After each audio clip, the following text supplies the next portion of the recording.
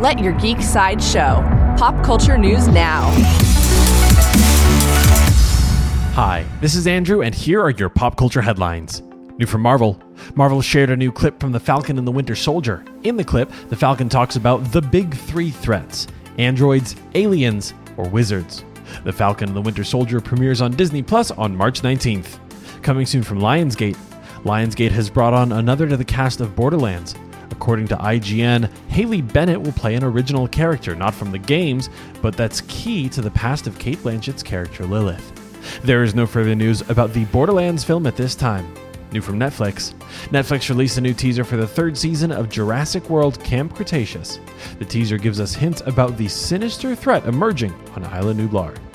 Jurassic World Camp Cretaceous Season 3 premieres on Netflix on May 21st. Coming soon from Marvel.